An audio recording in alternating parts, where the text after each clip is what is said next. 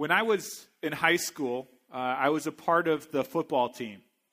And if you've ever heard of one of my sermons before, we were horrible. I mean, we were really bad. And I still remember the second to last game of my senior year. We were at Parkway Central High School in St. Louis, Missouri, and we were playing. And I can't remember the exact scenario, but it was something like this. There was a minute and a half left in the game. It was 4th down and 15. We were down by a touchdown. We were at midfield, and the coach yells out, "Punt. We're going to punt the ball." And I remember hearing him saying that we're going to punt the ball, and I was so mad because to me it meant we were just giving up on the game, and we were just surrendering it. Unless they fumbled the punt, they could kneel the ball, and we would lose the game. And I remember just walking in thinking how horrible of an idea that was. Now, what made it even worse was that I was the punter. And so I had a little bit of control over whether we punted the ball or not. And so I remember going out on the field thinking to myself, we shouldn't punt the ball. We should run the ball. We should go for it. We're going to lose either way. Who cares if it's 4th and 15? And so I'm out there, and I'm in this moral dilemma as they're saying, hike, do I run the ball or do I kick the ball and keep the coach happy with me? And so the ball is snapped, and I'm still kind of undecided. But the way that the ball was snapped, I had to take, just like 2 steps to grab it. And since I was already walking, I figured I might as well just keep going. And so I took off, and I was dodging left and right. And I think I was jumping over people, but that just might be romanticizing it. And so I was running, and I was going, and I made 13 of the 15 yards. And was stopped short. And I still remember coming over and my coach, "Jackson, what are you doing, son? You don't make the calls. I make the calls. I'm the coach." And he was absolutely right. Where's Dick Hassler? Is he in here? What would you do, Dick, if a player did that? No, and I did not go back in the game, the rest of that game. But he was right? He's the one who gets to make the calls, not me. And God has a great plan of salvation. And the whole Bible is part of one big story of God's plan of redemption. And his will is carried out throughout the Bible. And inside that story are these micro stories of Abraham, Isaac, and Jacob. Our stories are a part of that story of God's redemption. And he has a will for our lives. Have you ever wondered what happens? Can I mess up God's will? Can I ruin God's will with my sin? Well, that's actually what we're going to look at today. If you would open up to Genesis chapter 25, it's on page 19 in the Red Bible. We're actually going to spend most of the service in 27, but we're going to start there. I'm just going to be honest with you. This is going to be a thick sermon. There's going to be a lot of content. And so get your thinking caps on. It's really, really good stuff. So I'm looking forward to that. Let me open us in a word of prayer before we dig in. Gracious God, we come to you today, Lord, confessing that we are sinners, Lord, and wondering, God, will your will be done on earth as it is in heaven, Lord? Pray through your word that you would show us today the good news that you have for us. We pray this in Christ's name. Amen. We see how the will of God plays out in this story today. It's the story of Isaac and Rebekah and their 2 sons, Jacob and Esau. And we see what happens when people oppose God's will, when people try to manipulate or hurry God's will. What happens on the back end of that? And so that's what we're going to look at.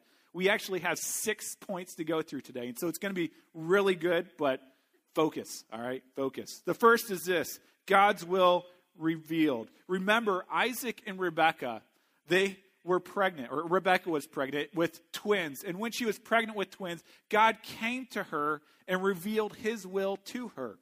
Read along with me. Genesis 25, verse 23. Okay? It says, "The Lord said to her, 2 nations are in your womb, and 2 people from within you shall be divided. The one shall be stronger than the other. The older shall serve the younger." Now, at the time in this culture, there was this thing called primogeniture, in which the younger kids always served the older kids, okay? The oldest kid. And here God is flipping that. And he's saying, my will is different than the cultural norms. My will is that the older son, Esau, will serve the younger son, Jacob. And with that comes a whole lot of blessing and a whole lot of promise, because Jacob will be the head of the family. The promise given to Abraham, recommitted to Isaac, is now given to Jacob and not to Esau. The promise that God's special presence will be on Jacob. The promise that Jacob will come, out of Jacob will come a promised nation. And that nation will inherit the promised land of Canaan. But ultimately, that through Jacob, not Esau, will come the blessing to the nations. Will come Jesus Christ. And so this is the will of God, that it will come through Jacob and not Esau. Now, we look at that text and we kind of say, oh, I feel bad for Esau, right?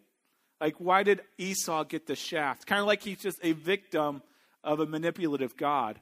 But we see that's not the case at all. That Esau actually joyfully and willfully fulfills God's will.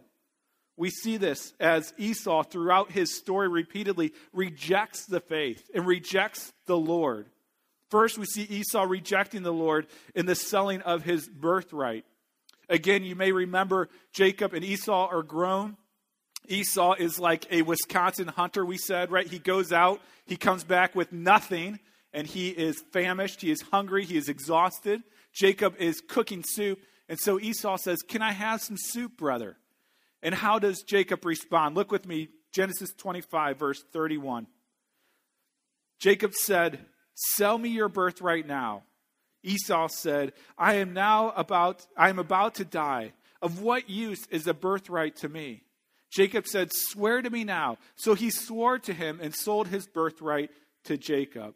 The commentaries all agree that Esau is doing much more than self-preservation. That Esau wasn't going to die if he didn't have soup. That there were other options out there. What Esau is showing in this passage is that he had disregard for his birthright. He had disregard for the faith of his father. Hebrews 12:16 affirms this. It says, do not be like Esau, who sold his birthright for a single meal, and it calls him unholy. And so you see, Esau freely trades his birthright, freely trades the blessings of God for a pot of soup. It goes on, and we see, and this is where we pick up today's passage. Turn to Genesis 26, one chapter later, page 21. We'll pick it up in verse 34 at the very end of the chapter. And we see Esau rejecting the Lord again as he chooses a wife. Verse 34, when Esau was 40 years old, he took Judith, the daughter of Beri the Hittite, to be his wife, and Basemath, the daughter of Elon the Hittite. And they made life bitter for Isaac and Rebekah. There's obviously a few things wrong with Esau's choices here. The first is polygamy. He marries multiple wives. But even beyond that, he chooses a wife outside of the faith. He chooses Canaanite wives, women who do not worship the Lord God, but women who worship idols. And he pursues them and he marries them, which is denying God as his top priority, denying God as the focus of his family. And so he trades his inheritance for a pot of soup. He trades his inheritance for some attractive women. He's denying the faith. He is running away from God. You know, this is a warning to all who grow up in the church. What we have done with our birthright. Let's focus particularly if you are in high school and you have been raised in the church and you have been raised in a place where Jesus Christ has been proclaimed, where you know the good news of Christ and the cross. You have been given a birthright. You have been raised in a community in which the gospel is known. What have you done with this birthright? James Montgomery Boyce in his commentary puts it best, and I'll just read it to you. You can read along with me on the screen. He says this, if anyone was ever raised with an abundance of spiritual advantages, it was Esau. Yet Esau sold his birthright for a mess of pottage, just as many do today, though they had the advantages of a deep and prolonged exposure to Christianity. Are you one of these persons? Are you despising your birthright, choosing instead the savory but passing pottage of the world? If you have not committed yourself fully to Christ and are not going on with him with all the strength at your disposal, that is precisely what you are doing.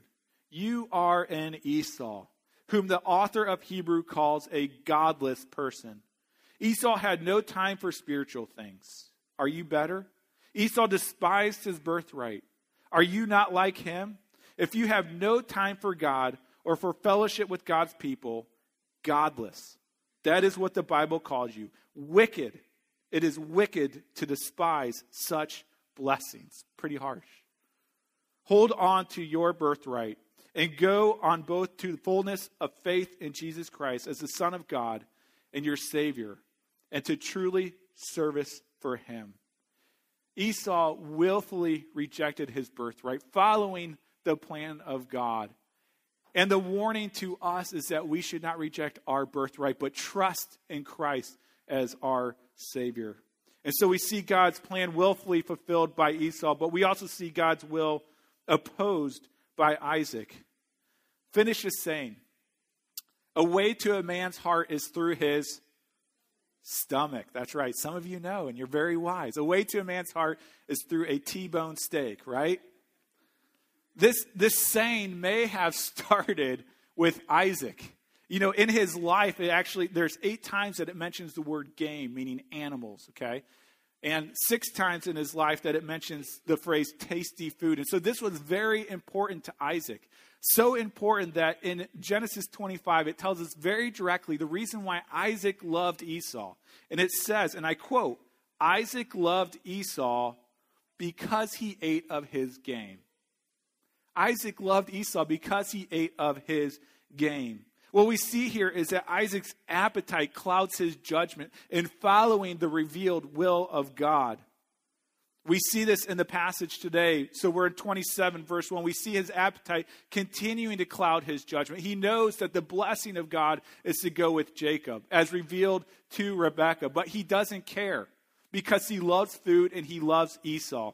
And so we pick it up in verse 1. It says, when Isaac was old and his eyes were dim so that he could not see, he called Esau, his older son, and said to him, my son.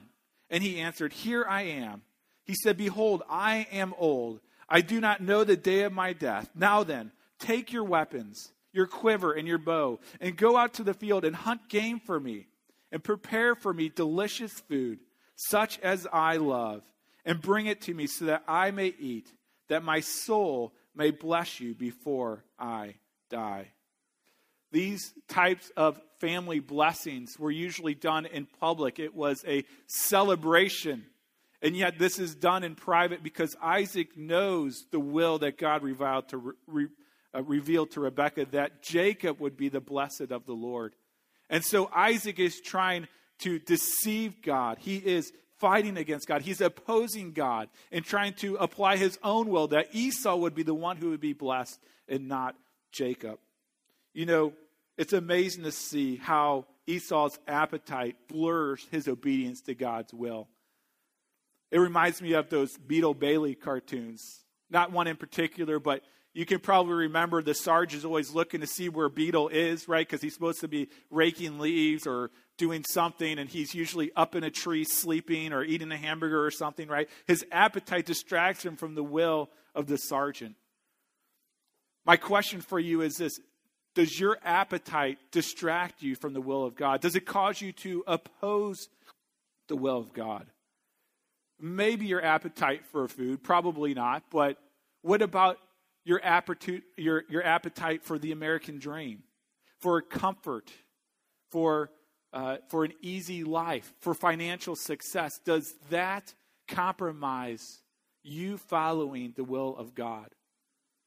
And so this is what happens in Isaac's life. His appetite causes him to oppose the will of God. But we go on and we look at Rebekah and Jacob, and they do not do much better. There is no one who ends up looking good in this story except for God. We see that God's will is hurried. It's manipulated by Rebekah and Jacob. You know, Rebekah and Jacob, they love the fact that Jacob is the chosen one of God. They love it. It's their desire. That's who they like. But they don't wait on God to deliver his promise. They take devious means to make it come to pass. They manipulate. They hurry the will of God, to bring upon the blessing of God. Look with me in verse 5. And we see the plan that is hatched here. It says, now Rebekah was listening when Isaac spoke to his son Esau. So when Esau sent to the field to hunt for game and bring it, Rebekah said to her son Jacob, I heard your father speak to your brother Esau. Bring me game and prepare for me delicious food, that I may eat it and bless you before the Lord, before I die. Now therefore, my son, obey my voice as I commanded you. Go to the flock and bring me 2 good young goats, so that I may prepare from them delicious food for your father, such as he loves. And you shall bring it to your father to eat, so that he may bless you before he dies. So that's the plan. Jacob has an addendum. He says, but Jacob said to Rebekah, his mother, behold, my brother Esau is a hairy man, and I am a smooth man. Perhaps my father will feel me, and I shall seem to be mocking him and bringing a curse upon myself and not a blessing. His mother said to him, let your curse be on me, my son. Only obey my voice and go, bring them to me. So he went and took them and brought them to his mother, and his mother prepared delicious food, such as his father loved. Notice the driving force behind this story, right? The driving force between this deception is the mother. Happy Mother's Day, right? If you want to know what a mother should not be like, here's your example. Rebekah. Rebekah tells her son to lie, claiming that he is Esau. She calls him to steal the birthright. She tells him to dishonor his father by exploiting his blindness and receiving the blessing. You know, Jacob is cautious of this plan, not because he doesn't want to do wrong, but he's cautious of the plan because he doesn't want to get caught. He's afraid that he will receive the curse instead of the blessing. But they go on to execute the plan. We see it in verse 15. Let's continue through 27. It says, then Rebekah took the best garments of Esau, her older son, which were with her in the house, and put them on Jacob, her younger son. And the skins of the young goats she put on his hands and on the smooth parts of his neck. And she put the delicious food and the bread which she had prepared into the hand of her son Jacob. So he went into his father and said, my father. And he said, here I am. Who are you, my son? Jacob said to his father, I am Esau, your firstborn. I have done as you told me. Now sit up and eat of my game, that your soul may bless me. But Isaac said to his son, how is it that you have found it so quickly, my son? He answered, because the Lord your God granted me success. That's blasphemy. Then Isaac said to Jacob, please come near, that I may feel you, my son, to know whether you are really my son Esau or not. So Jacob went near to Isaac his father, who felt him and said, the voice is Jacob's voice, but the hands are the hands of Esau. And so you see, Isaac is suspicious, but Jacob is calculating, quick-witted. Verse 23, and he did not recognize him because his hands were hairy like his brother Esau's hands. So he blessed him. He said, are you really my son Esau? He answered, I am. Then he said, bring it near to me, that I may eat of my son's game and bless you. So he brought it near to him, and he ate. And he brought him wine, and he drank. Then his father Isaac said to him, come near and kiss me, my son. This is actually the final test. It's the sniff test. Okay? So he came near and kissed him, and Isaac smelled the smell of his garments and blessed him and said, see, the smell of my son is as the smell of the field that the Lord has blessed. You know, Jacob and Rebekah knew the promise of God, that Jacob would be the blessed of the Lord, that his older brother would serve him. And yet they did not believe that God could carry out his own plan. They figured that God needed their help to manipulate. And through sinful and horrific means, they decided that they were going to steal this birthright. Their means were deplorable and sinful and wicked and deceptive. You know, I can imagine Jacob and Rebekah saying to one another, You know, it's okay that we do this because God wants you to be blessed. It's okay that we do this. The ends justify the means. Where we get to is what's important. No matter what it takes, no matter how we must sin against God, the ends justify the means. As you go on in this story, you actually see that their deception tears his family apart. Esau threatens to kill Jacob. Jacob runs away, never again to see Rebekah, his mother. And so it tears the family apart. And we see that the ends do not justify the means. You know, it's interesting because we read here Isaac is near death. Isaac actually lives another 20, 40, 60 years after this. And so the Lord had a plan. It would have been wonderful to see how it would have come to pass if they did not enter into this deception. You know, this is a constant temptation for all of us to have the right ends but take the wrong means. Let me give you an example. We have a drummer back here, Adam Koenig, and he drums probably 95% of the time, okay? And we need more drummers, both to help Adam out, but also because Adam will probably be with the church plant in Appleton. And so there's ways we could get drummers, right? And we have a good intent for getting drummers. We want to bring drummers to help lead people in the worship of God. We could go and we could steal them from other churches, right? We could go and buddy up with people, take them out to lunch and say, hey, listen, you know, our church is the best church. You should come to our church. Come play drums for us. But you see, the ends never justify the means. By God's grace, some churches have loaned us drummers to use, but the ends don't justify the means. And so is there anything in your life where you have the right goal, but you are taking the wrong means? Maybe you want to support your family financially, which is a great thing to want to do. It's an honorable thing. But you decide, I'm going to take shortcuts. I'm going to fudge numbers in order to have the money so we can take that vacation to Disney World. Or maybe it means working yourself into the ground so that your family never sees you. What are the goals that you have that you are taking ungodly means to accomplish? The ends never justify the means. So we see here God's will revealed. Esau will serve Jacob. We saw God's will fulfilled, that by Esau's rejection of the Lord, he fulfilled God's will. We saw God's will opposed as Isaac seeks to bless Esau instead of Jacob. We also see God's will hurried by Rebekah and Jacob trying to manipulate the will of God through sinful means. Now, if we ended here, this would be a pretty sad story. I actually wanted to break these sermons in two, but there's no good news in the first part of the sermon. But we see the good news comes down as we see the will of God going forward, and we see the will of God confirmed. In verse 28 through 29, Isaac unwittingly affirms the will of God, that Jacob would receive the blessing. Read along with me in verse 28. He says, may God give you, he's acknowledging that God is the source of all blessing. May God give you of the dew of the heaven and of the fatness of the earth and plenty of grain and wine. This is the image of abundance, of a banquet, something needed to build a nation that God has promised.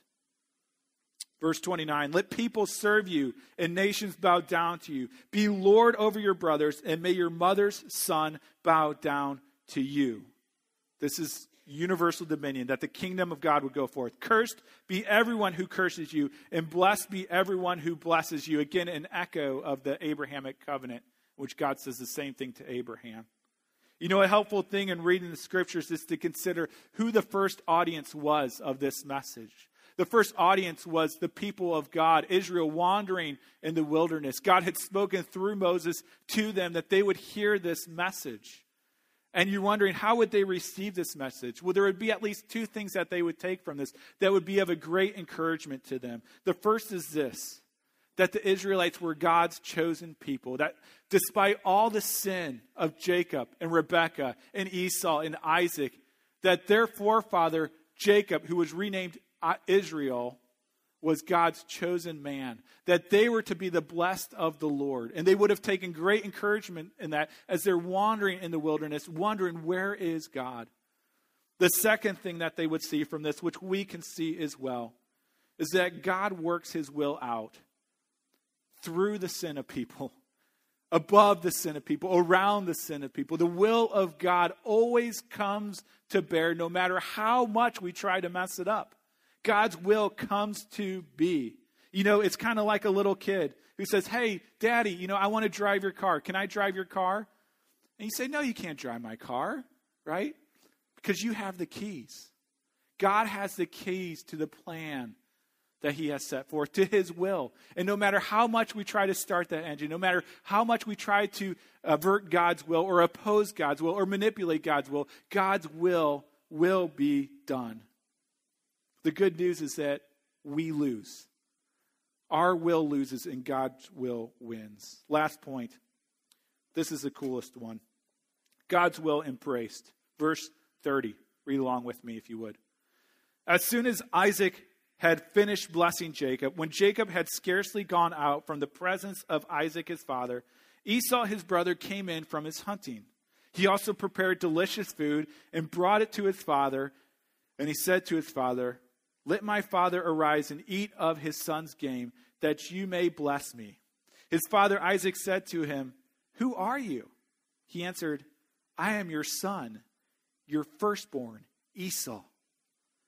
Then Isaac trembled very violently and said, who was it then that hunted game and brought it to me, and I ate it all before you came, and I have blessed him? Yes, and he shall be blessed. You know, in verse 33, there is very strong language about Isaac's reaction to the news that he had been deceived.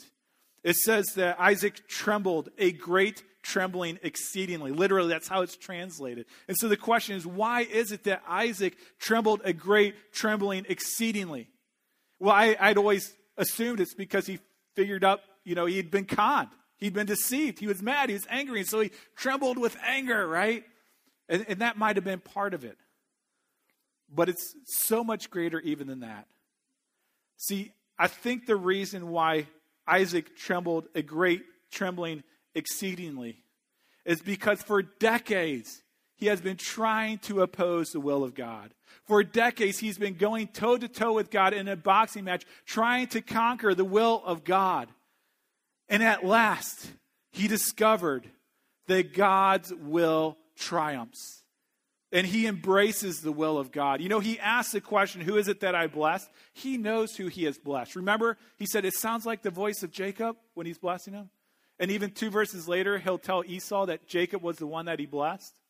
So he knows that he blessed Jacob. And he embraces the will of God and ends this statement by saying, yes, and he shall be blessed. Isaac trembled with great trembling exceedingly because Isaac finally gave up. He finally conceded and embraced the will of God. We see that as we continue to read through the passage. He continues to affirm God's will and God's choice, even against the pleading of Esau. Verse 34 through 40. As soon as Esau heard the words of his father, he cried out with an exceedingly great and bitter cry and said to his father, bless me, even me also, O my father. But he said, your brother came deceitfully, and he has taken away your blessing. See, he knew it was Jacob. Esau said, is he not rightly named Jacob, meaning deceiver? For he has cheated me these 2 times. He took away my birthright, and behold, now he has taken away my blessing. Then he said, have you not reserved a blessing for me? Isaac answered him and said to Esau, behold, I have made him lord over you, and all his brothers I have given to him for servants. And with grain and wine I have sustained him. What then can I do for you, my son? Esau said to his father, have you but one blessing, my father? Bless me, even me also, O my father. And Esau lifted up his voice and wept. Then Isaac his father answered him and said to him, behold, away from the fatness of the earth shall your dwelling be, and away from the dew of heaven on high. By your sword you shall live, and you shall serve your brother. But when you grow restless, you shall break his yoke from your neck. Here we see Isaac give Esau an anti-blessing. It's a blessing, but it's an anti-blessing. Everything the opposite of what he blessed Jacob with. And you think, was that really necessary? But you see, as Isaac embraced the will of God, this was an act of faith to him pronounce this anti-blessing on Esau, his favorite son. Hebrews 11:20 tells us, by faith, Isaac invoked future blessing on Jacob and Esau. And you're wondering, how did he invoke a blessing on Esau? Well, he gave Esau an anti-blessing because he finally embraced the will of God. You know, there's a famous quote from Abraham Lincoln. You may have heard of it before. But a gentleman comes to Abraham Lincoln and asks Lincoln if he thinks during the Civil War, he asks him, he says, you know, Lincoln, do you believe that God is on our side? And he responds this way. He says, sir, my concern is not whether God is on our side. My greatest concern is to be on God's side, for God is always right. See, this is what Isaac is realizing. You can try to oppose God. You can try to go toe-to-toe with him, but God's will of redemption will go forth.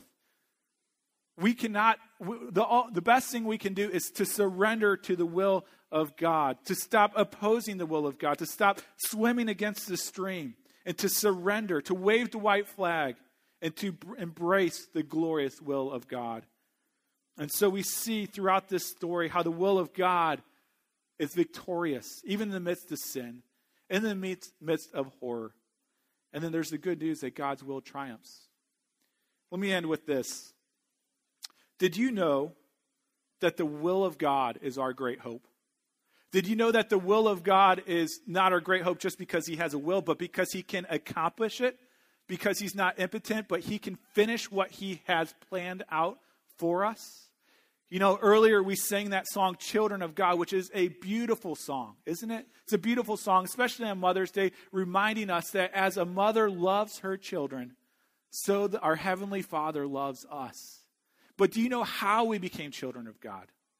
We became children of God not by our own will, but by the will of our Heavenly Father as he carried out his plan of redemption. John chapter 1 actually says this to us very clearly. I'm going to read it to you again. Jason read it to you earlier. It says, but to all who did receive him, who believed in his name, he gave the right to become children of God, who were born not of blood, nor of the will of the flesh, nor of the will of man, but of God. You know, Jesus Christ is described as the firstborn over all creation. And the will of God was to send his only son, his firstborn son, to come to earth to take on our anti-blessing, which we deserve, that we might receive the blessing of God in Christ, that we could receive salvation, that we could be children of God, not by the will of the flesh or the will of man, but by the will of God. We receive the blessing of God. For the children of God, the Father's will is to save you and to pour out his love and blessing upon you. And he gives us this assurance in Romans 8 that his will be done. It says, neither death nor life, nor angels nor rulers, nor things present nor things to come, nor powers, nor heights, nor depths, nor anything else in all creation will be able to separate us from the love of God in Christ Jesus our Lord. This is the will of God, to save his children. We get to embrace it, to enjoy it, to live in light of it. This is the will of God. Let's pray. God, thank you that you win. Thank you, God, that your will wins, that your will triumphs over our will, God. We sang earlier, Lord, that we would all run from you, Lord.